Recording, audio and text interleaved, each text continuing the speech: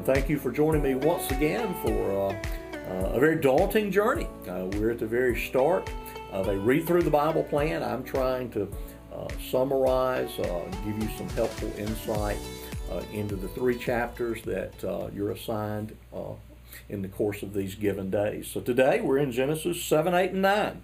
The story of God's fallen creation continues, the work of God in redeeming, preserving, saving humanity from judgment through this one man and his family, Noah.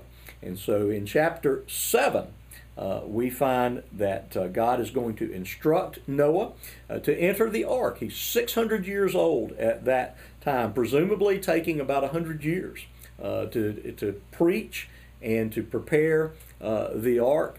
And so he's going to enter that ark, and there's going to be 40 days of torrential, devastating rains, creating a universal, a worldwide flood. Now, I mentioned in the first day of reading that I am what is called a young earth creationist. I do not believe the earth to be millions of years old or anything like that. But we're often confronted with, well, there's all this evidence that looks like it took, again, millions of years to have these different formations form, etc., etc.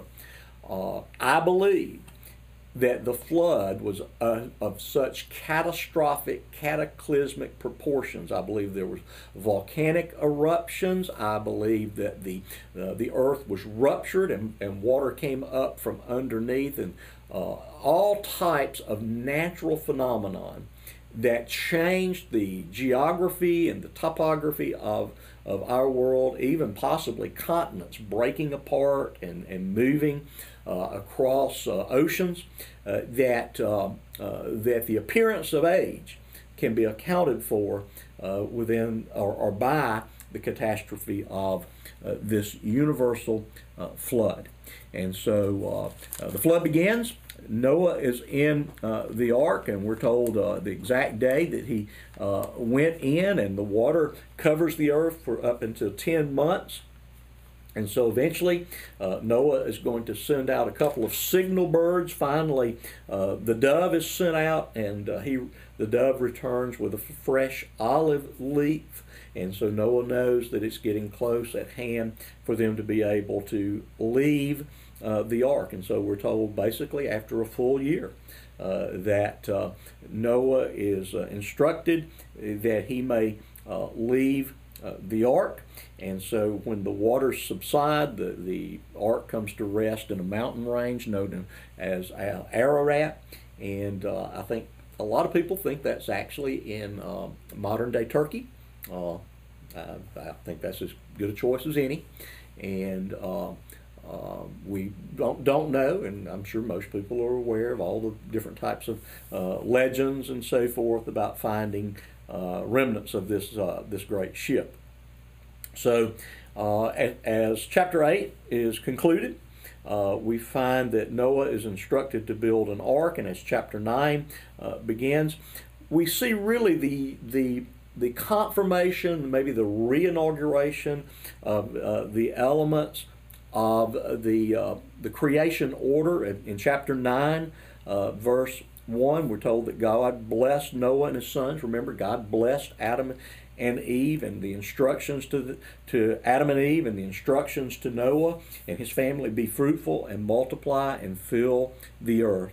The fear of you and the dread of you shall be upon every beast of the earth, and upon every bird of the heavens, upon everything that creeps on the ground, and all the fish of the sea. Into your hand they are delivered. Again, a reminder of man's dominion over everything in the created order. Man is the pinnacle of the created order, created to represent God. And we also see in verse 6 the words that emphasize the great intrinsic value of all image bearers, and that's why We defend life, but we also even affirm things such as appropriate capital punishment. I know those things don't seem to go together. Our stance that abortion shouldn't be legal, that it amounts to murder, but well, what about capital punishment? Well, again, capital punishment carried out appropriately is not murder. It's actually an affirmation of what God says here in verse 6 of the value of humanity. And so if you murder another human being, you pay with your own life. And so God establishes a covenant with Noah, sends them forth, again, notably gives them the covenant sign of a rainbow.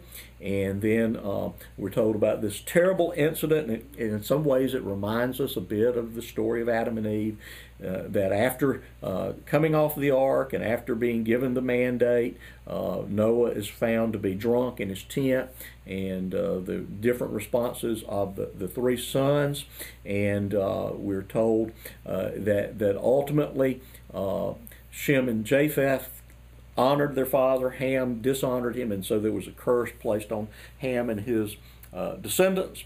And so the stage is set for the continuation of human history. We're told that Noah is going to live to be 950 years old. And of course that refrain, and he died. He died because of the rebellion of his father Adam. And so that's kind of your overview of those three chapters. And thank you for being with me today, and I'll look forward to seeing you again tomorrow.